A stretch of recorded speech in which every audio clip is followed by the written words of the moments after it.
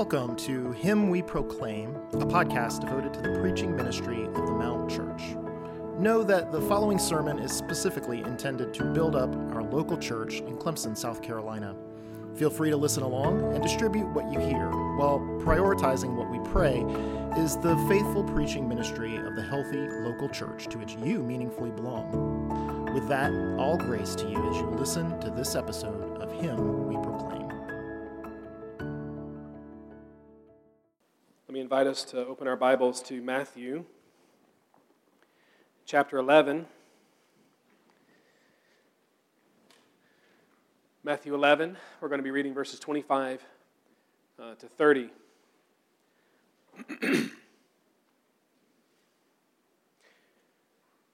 So there Matthew writes under the inspiration of the Holy Spirit, beginning in verse 25, that at that time Jesus declared, "I thank you, Father, Lord of heaven and earth, that you have hidden these things from the wise and understanding and revealed them to little children. Yes, Father, for such was your gracious will. All things have been handed over to me by my Father, and no one knows the Son except the Father, and now no one knows the Father except the Son, and anyone to whom the Son chooses to reveal him. Come to me, all who labor and are heavy laden, and I will give you rest. Take my yoke upon you and learn from me, for I am gentle and lowly in heart, and you will find rest for your souls. For my yoke is easy and my burden is light." So let's pray together. Lord, we thank you for your word. We do pray that you yourself would increase in our hearts, and that with that increase would also come the increase of rest. Real rest. Rest for our souls. Rest in you. We ask it in Jesus' name. Amen. So, as I've gotten older, my older clothes have gotten tighter. And I'd like to tell you that's due to increased muscle mass, or to my clothes shrinking over time through many washings. But then I would be probably sinning by lying. At any rate, I've learned if my clothes won't make room for me, I've got to get in them and I've got to make room for myself. I've got to squat and I've got to stretch and I've got to do some gymnastics to create space that is conformable to me. So this Advent season, we're going to take our theme from the well-known hymn, "Joy to the World." We sang it earlier, and these lyrics specifically, "Joy to the world, the Lord is come, let earth receive her King, let every heart prepare him room, and heaven and nature sing." So, back to my clothes. You put something bigger in a space that is smaller, but elastic. It makes room. It makes room, it stretches it out, so I don't have to do my gymnastics anymore. No more squatting, no more stretching until they are washed again, and then you guys know they become smaller and have to do it. So now, Christ is already in our hearts. And yet Paul can speak of his ministry to the Galatians in terms of forming Christ in you. It's the resident Christ continuing to take up more functional space within us. You see, Christ cannot take up space without also simultaneously creating space, expanding capacity, stretching us out for living Christianly. Today, that involves rest, which might be the opposite of where you thought we'd go, and if so, only proves how important it is to hear it. We are a busy people, right? Busy as Bethlehem. As we just sang, we are inclined to do, we're inclined to achieve, we're inclined to earn, we're inclined to burn the candle at both ends, and often in the process move quite astray, even in ministry, from the restful yoke of Jesus Christ. We are Marthas who need to sit down at the feet of Jesus, and may we be Pauls who do work so very hard while avoiding the temptation to take it all out of the realm of Christ's love and grace towards us. Even now it may sound strange to our ears, but where Jesus is increasing with us, so too will rest. So, let's come to our text, picking up in verse 25. And Jesus thanking the Father for doing what's pleasing to Him, which Jesus knows to be entirely good. And this is something we need to lay to heart, because when things don't go the way that we want them to go, maybe we're treated improperly and our best, not nearly good enough, is counted as the worst. Well, hello darkness, my old friend. We are inclined to become discouraged, to become embittered, to become angry, to become critical, but almost certainly not thankful.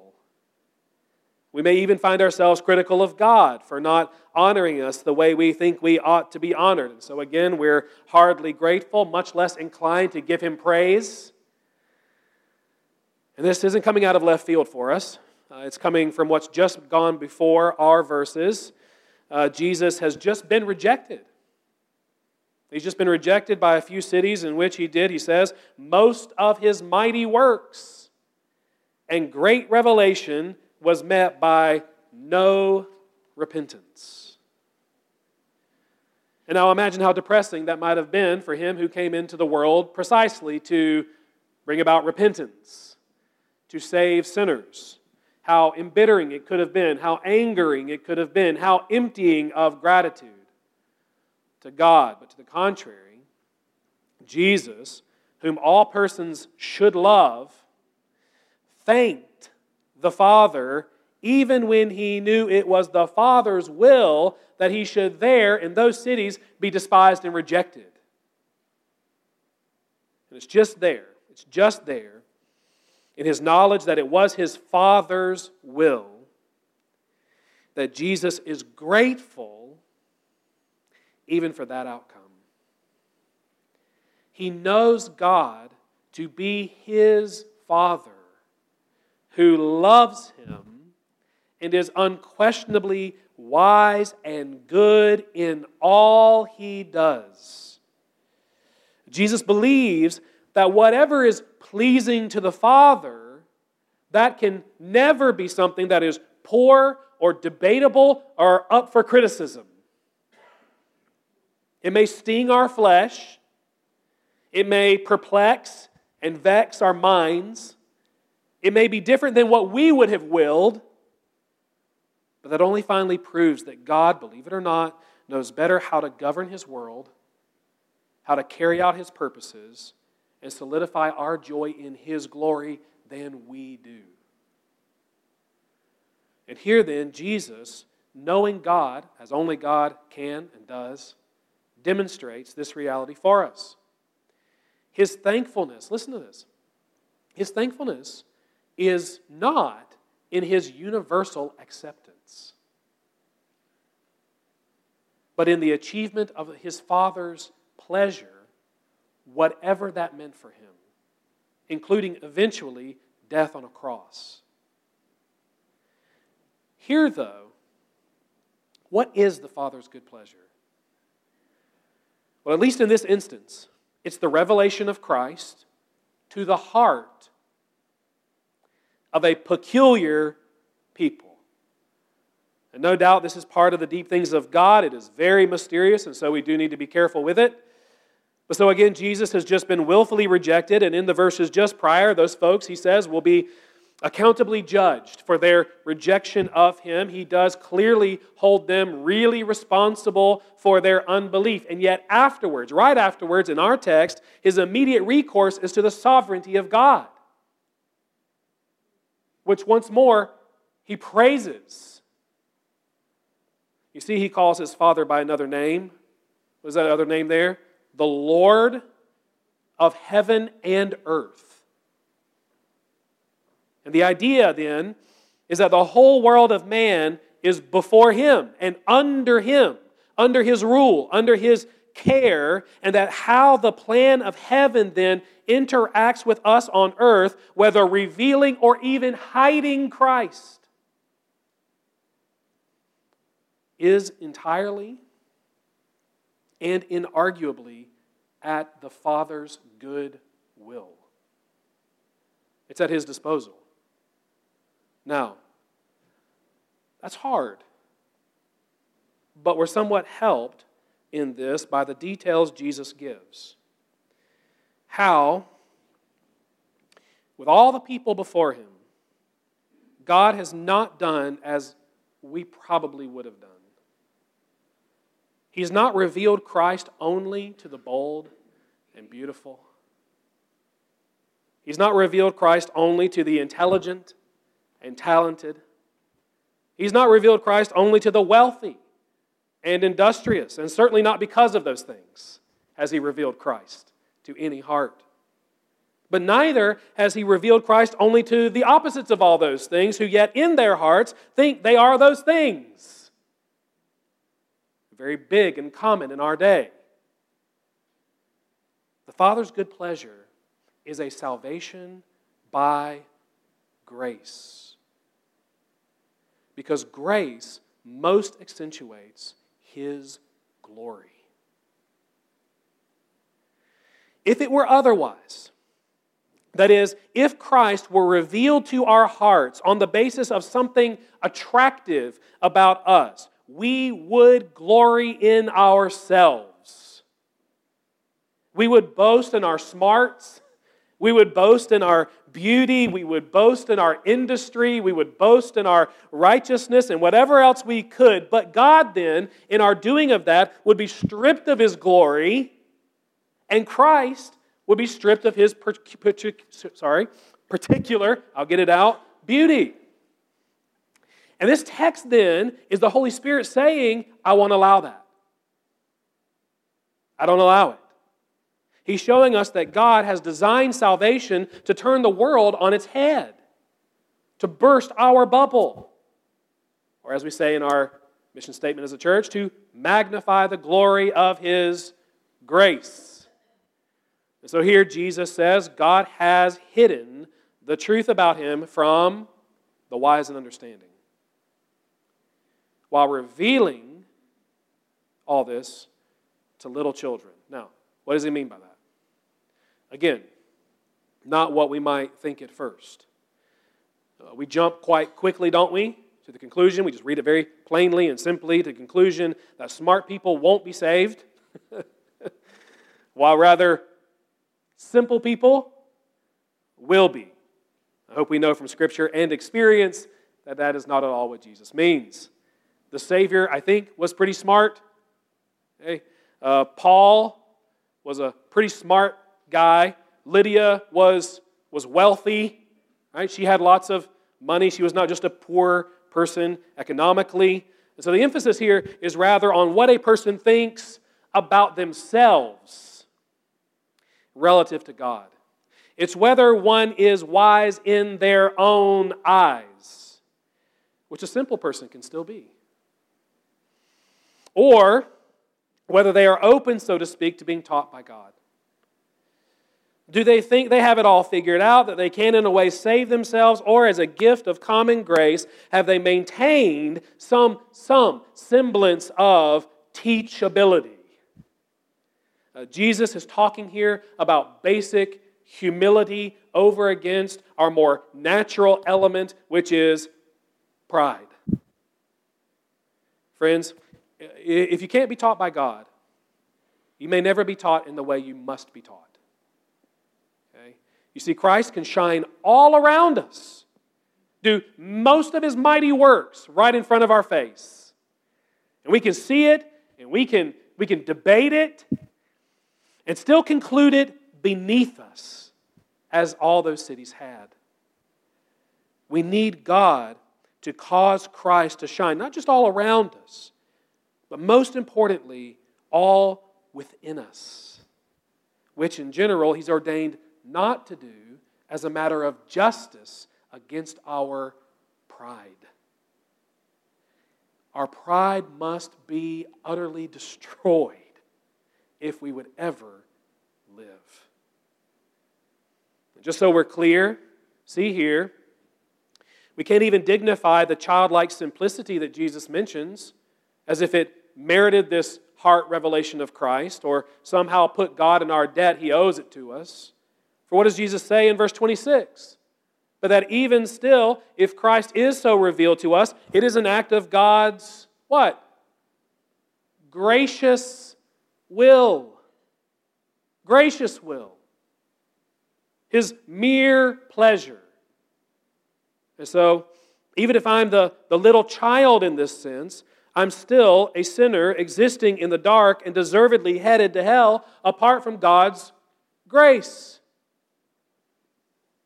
And just let me leave us with this then, that this method of grace, far from doing what we might first charge, actually opens the gate to God wider, not narrower in this sense.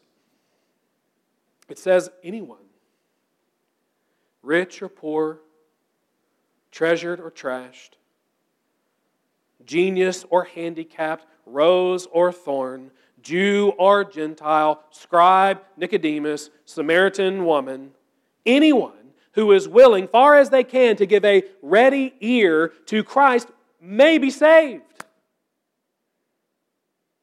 If it were not by sovereign grace, if it were by our judgment, salvation would be very select and I imagine quite tribal.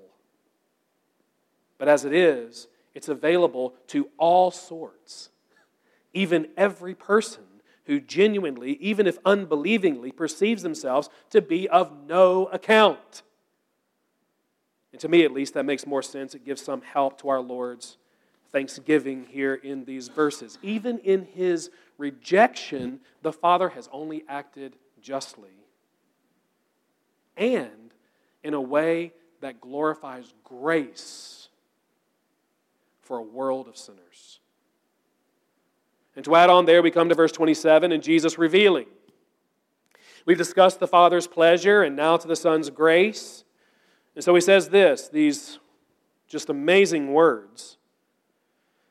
All things have been handed over to me by my Father, and no one knows the Son except the Father, and no one knows the Father except the Son. And if we cut it off right there, we are in big trouble. But He goes on. And anyone to whom the Son chooses to reveal Him.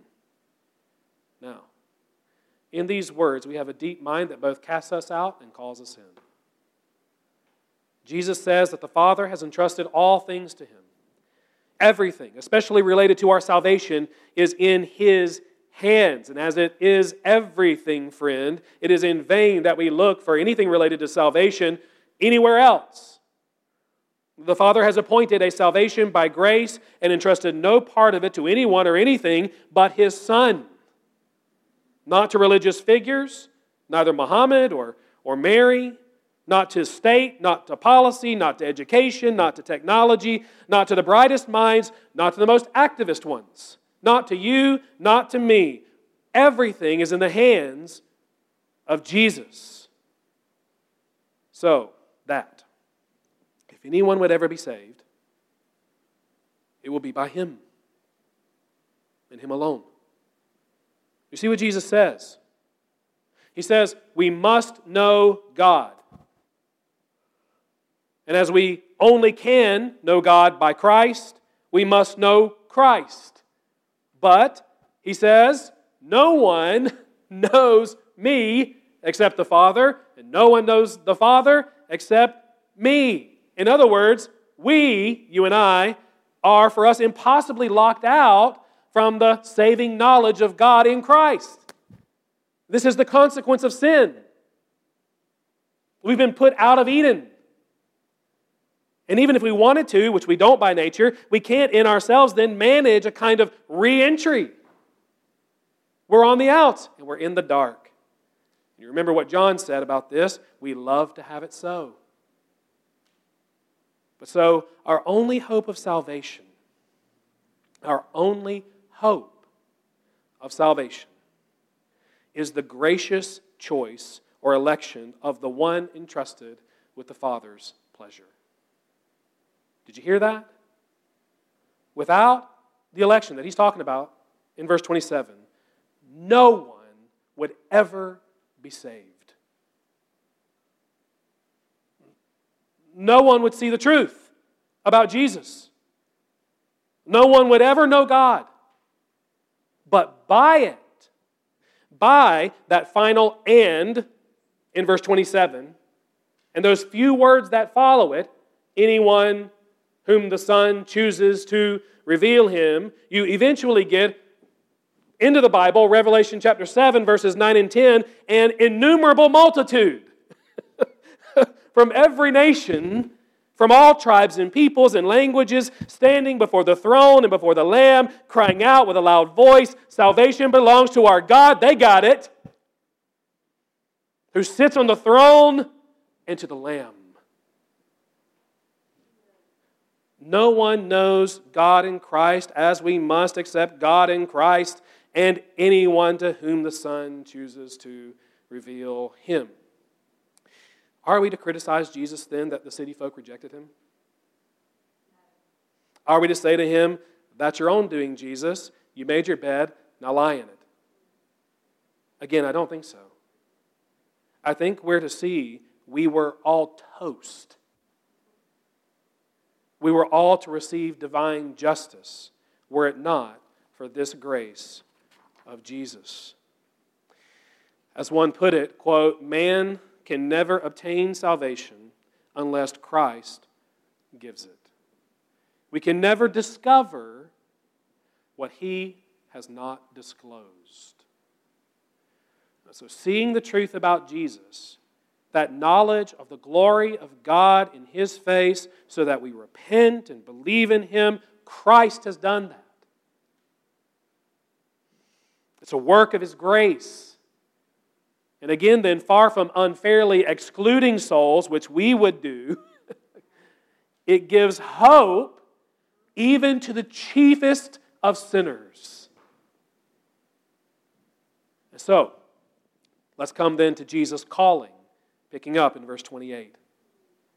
And even heading into it, I'd have us see that in Jesus' mind, the reality of this election does nothing if not energize the felt need for a universal invitation.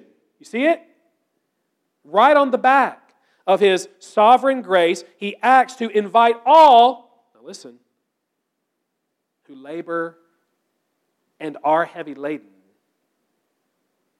to simply come to him. And all my prayer this week now has been to break this down for us in a way that gives us rest. Is to get more of Christ in us, who is our rest in every most needful way.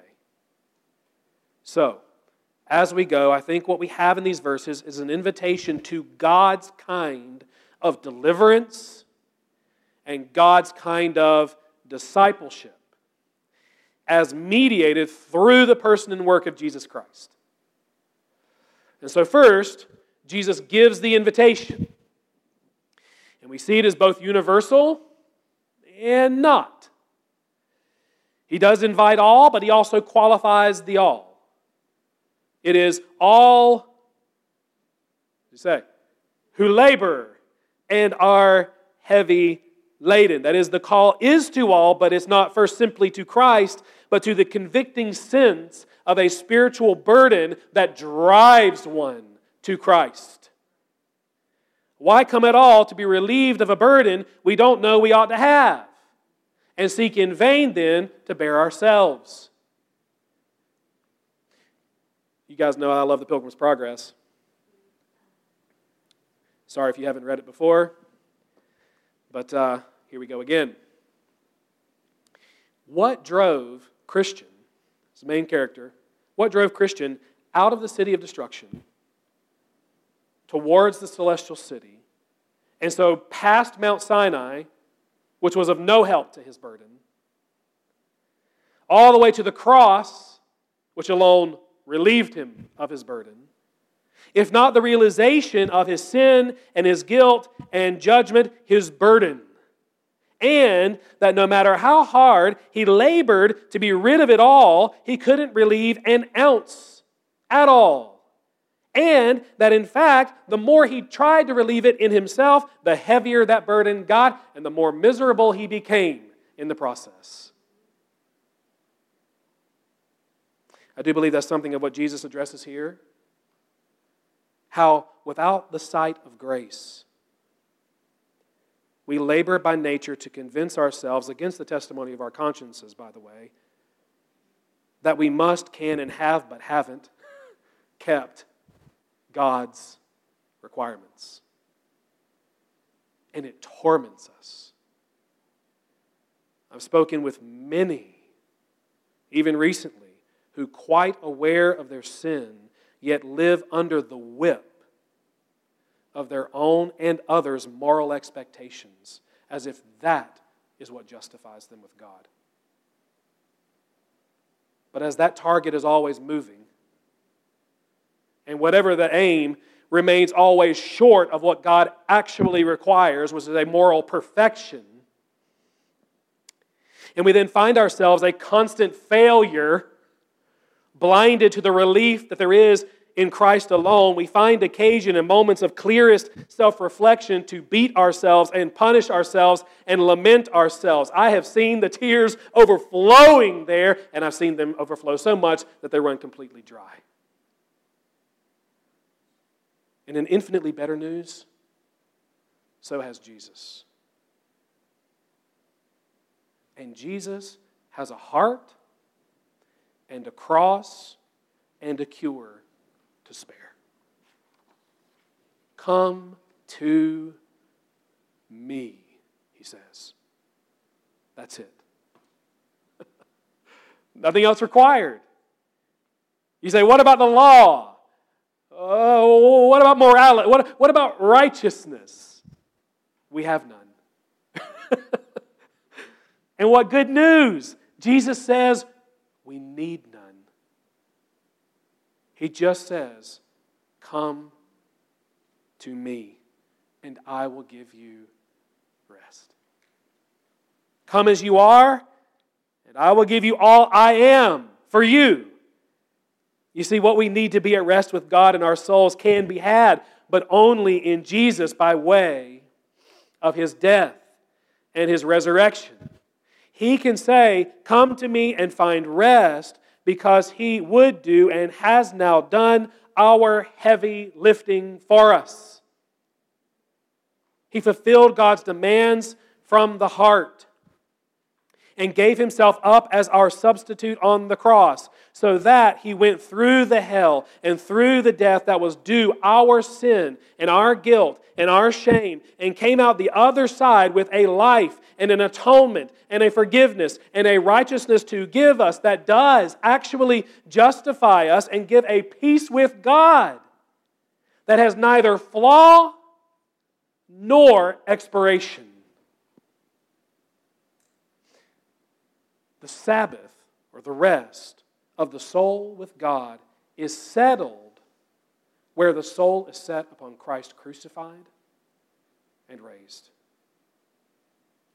Now, see what immediately follows. This rest, deliverance, gives rise to work. Okay? Deliverance gives birth to discipleship. It's an odd couplet here, right? I will give you rest, and we're like, sweet Jesus. I will give you rest, and then what does He immediately say? He says, put on the yoke, just my yoke, and get to work. Learn from me, verse 29, and so on. So, in coming to Christ for rest, we see there is yet a yoke, and there is a classroom, and even a burden, verse 30. In other words, we're still given to servitude. But, and this is all the difference, the master has changed. It's no longer Satan. It's no longer sin. It's no longer self. It's no longer a Pharisaism bent on self-righteousness, all things that love to weigh us down and beat our souls senseless. It's Jesus, who, as he says, is gentle and lowly in heart. Now then, we get a lot of questions about discipleship here, and I praise God for it. So, here's a bit of reflection on the topic from Jesus. Number one, again, there is a yoke. Put the thing on, but it is easy. There is a classroom, but it's at His feet. There is a burden, but it is light. There is a discipleship, but it's always on the back of deliverance. You see that? In other words, neither he nor we are asking each other to do anything except in view of what Christ has already done for us. Discipleship done well relieves the burden of needing to win a smile from God that we already have in Jesus. It doesn't say, go on, go win divine favor. It says, Christ has won that for you, now go. It's not live so as to earn God's love, but learn to live out of God's love for you, clear as day in Christ. Beloved, it matters that we keep the gospel before our going,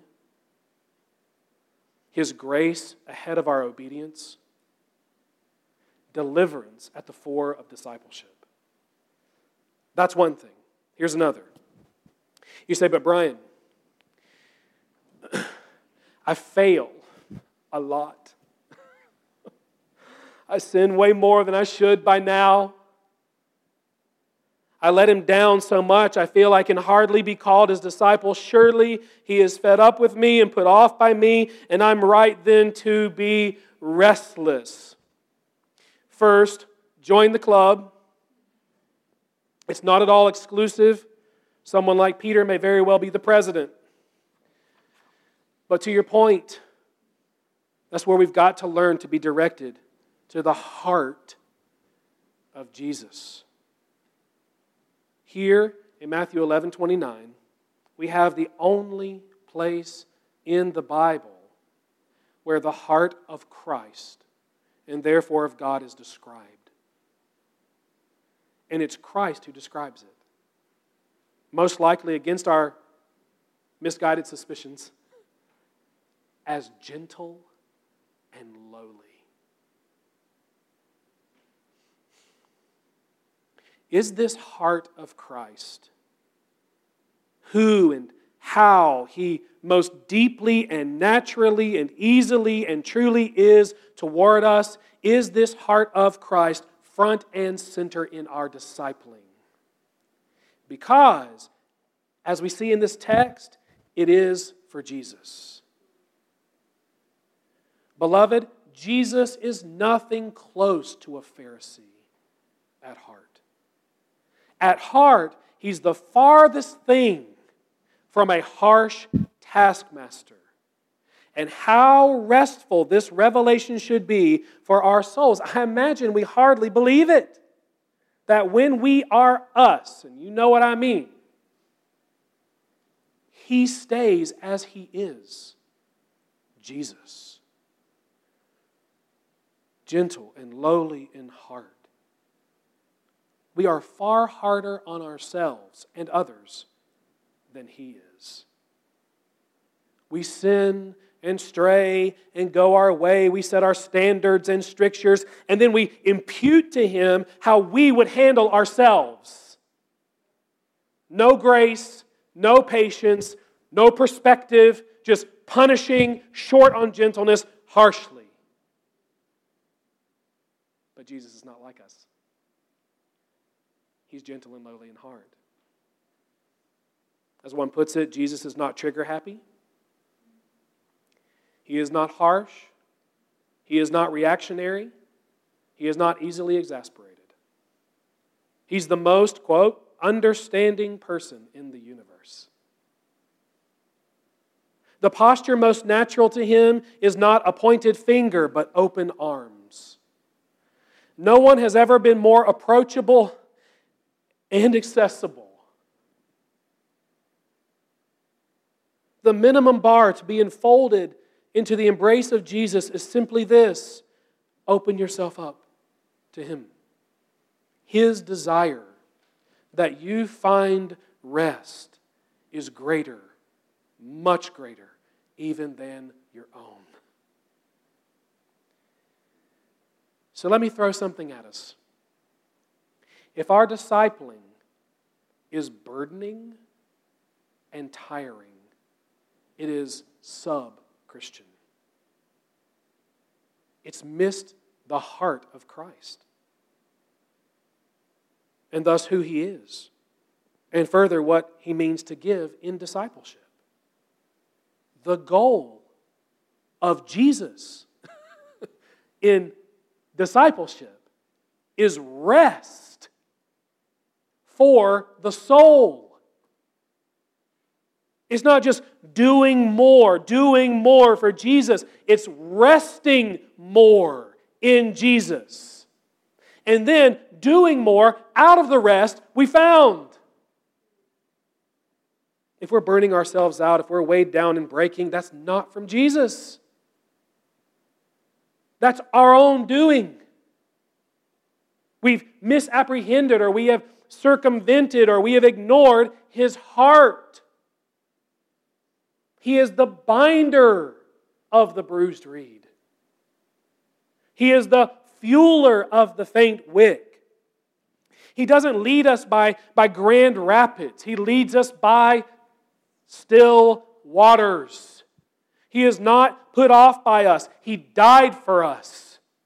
And He lives with an unquenchable and unbeatable will to gently hold us fast.